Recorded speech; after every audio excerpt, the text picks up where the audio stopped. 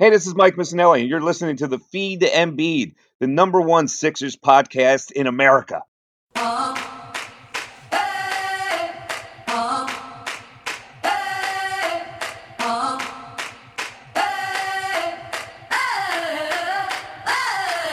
Yeah, 2-1 on his jersey, playing like he's number one. Best big in the league, and it's no debate. Booze from the haters, want him to the exit. I guess every franchise needs its process. Every franchise it needs its own process. Coming down the lane, yeah, watch your head, yeah. We poster every game, yeah, get your Kodak. Once he gets you under the basket, you better just pray. Hit you with the jab step, knock down, lock from Ben. Get out the way, and one, let the fans know it. Yeah, homie, let the fans know it. Watch the trailer, the three's going in your eye. If you mess, you better get back. Cause if Embiid's there won't be a putback. Keep all that trash out of the paint, cause Embiid will put it back in your face. He's a cold-blooded killer, and he take no prisoners. Yeah, dump off from TJ. Call it the Feed to Embiid.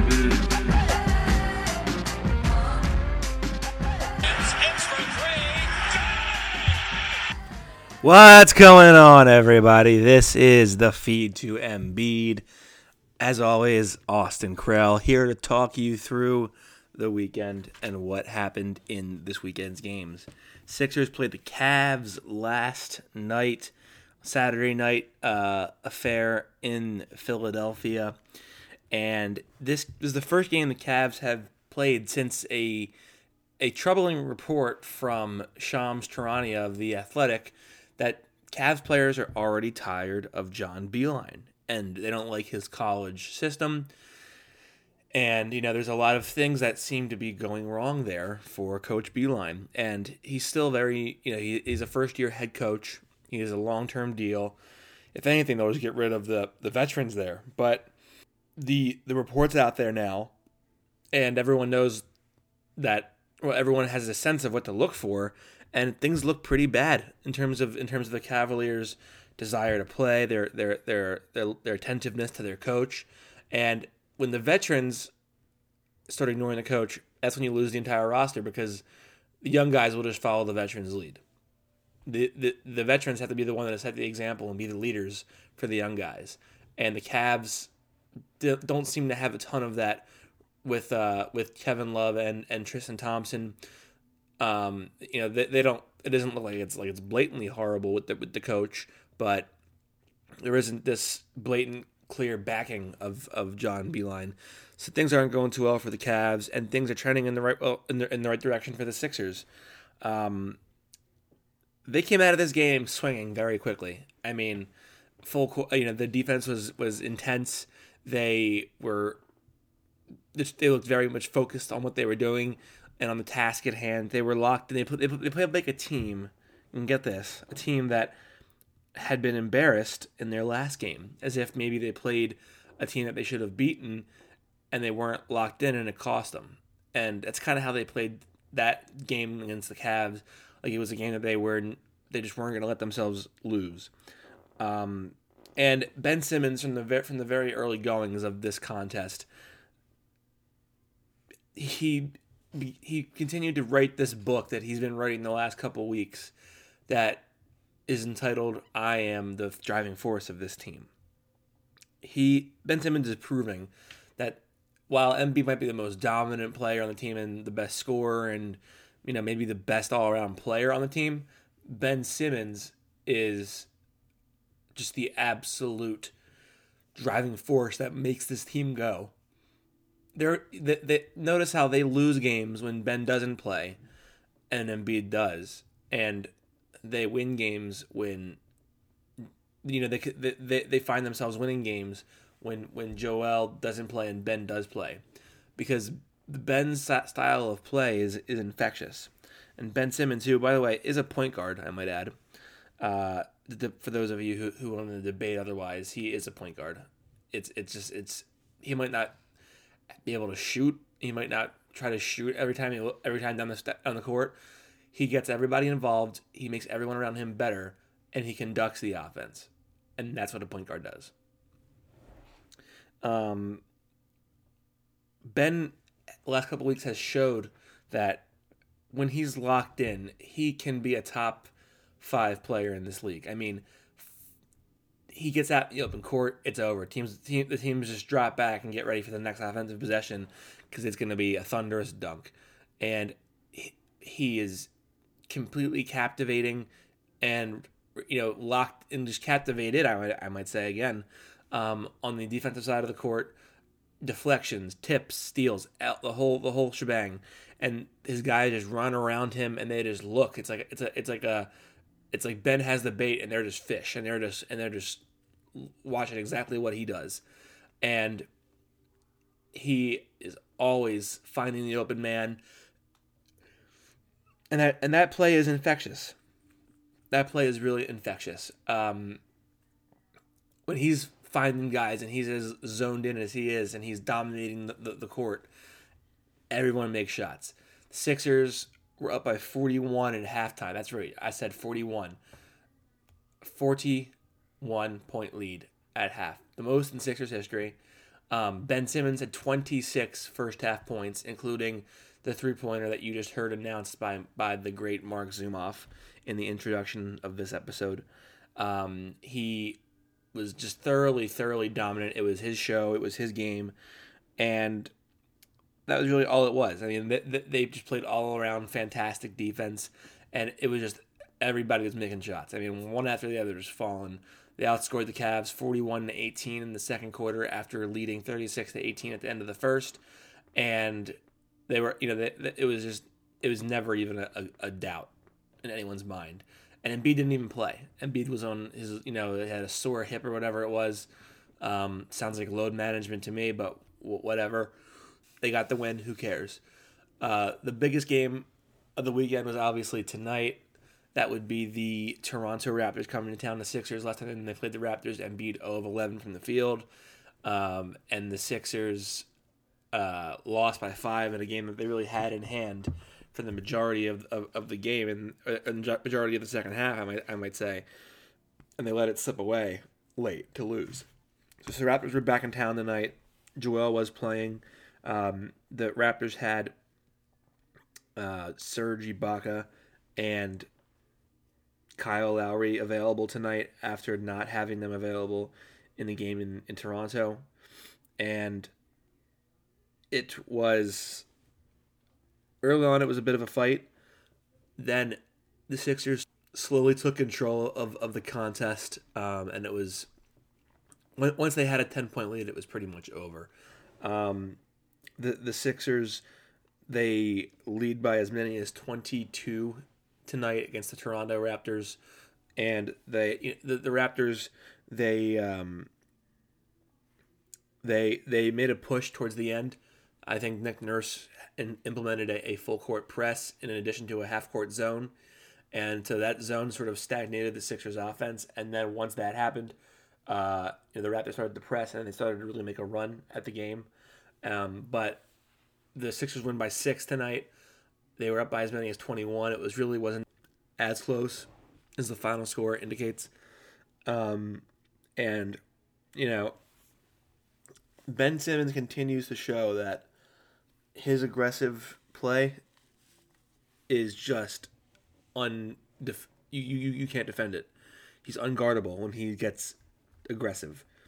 And it was really just a beautiful game for him. 16, 11, and 9, 8 of 11 shooting. And he had 5 turnovers, not great. Joel had 7 turnovers, which is horrendous. Talk about Joel in a second. And when Ben's aggressive, it opens up everything for everybody else, and the team is so much more relaxed. He even plays more relaxed and more free, and the Sixers are basically impossible to game plan for when he's aggressive because the offense is just so much more dangerous when Ben is just more of a threat. No Josh tonight, so it was sort of like a changing of the guard. Last time it was no Ibaka and no Lowry. Tonight it was no Josh. Raptors were at full strength this time, and they got pummeled by the Sixers. The Sixers moved to 12-0 at home. Their best start in I don't know how many years, but they're 17-7 on the season, 12-0 at home. And it was just it was a defensive slugfest in this game early, really in the major goings of it. Tobias Harris continues to prove that he's an all-star level player. 26 points, 6 rebounds tonight. He is now averaging just a fraction under 19 points a game, 7 rebounds, and he's shooting up to 32% from 3, almost 80 from the free throw line, 49 from regular. Overall, Al Horford was remarkably efficient once again. 11 points tonight for him, and 5 assists, 4 boards. A huge block that really just changed the momentum of when the Raptors were making a run at it. He had a huge block that really just kind of put them back down under, and it was like a whack-a-mole kind of thing where he kind of just whacked them back down, and they kind of went away for a little while. Embiid continues to struggle against Marc Gasol, although Embiid had 10 points, 8 boards, 6 assists tonight, and 3 of 7 shooting. Still wasn't a good game for him. He had 7 turnovers, and many of which came against the full court pressure. Thibault had 20 off the bench to pace the second unit.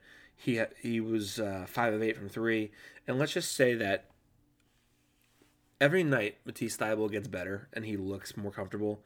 He plays with an extra spring in his step. He is just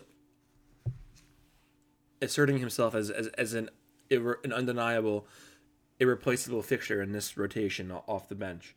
And it's getting to the point where Korkmaz, I don't know how long Jay Rich is going to be out for. Korkmaz should never start. He should never start. He can't play. I'm sorry, I know people like him. If he's not making one of every 3 or 4 threes, what the hell is the point? I mean, he can't defend anything. He is a huge liability on the defensive side of the court. He's too slow on offense. Only thing he's good for is an occasional catch and shoot 3. And I mean, there are other Sixers who can give you that and not be a negative on offense. Or defense, I should say. I would highly recommend starting Thibault. I know people say, well, about the depth, the spark off the bench. This starting lineup, and we've been saying this forever. They're young enough where you can actually stretch their minutes out and stagger them, so that way their one starter is always on the court with the bench unit, and that sort of calms things down, and it's not just this chaotic mess of like, these guys all suck. What the hell do we do here? Brett Brown, huge props to him. He had a tremendous weekend, a tremendous week, despite the loss against the Wizards in Washington.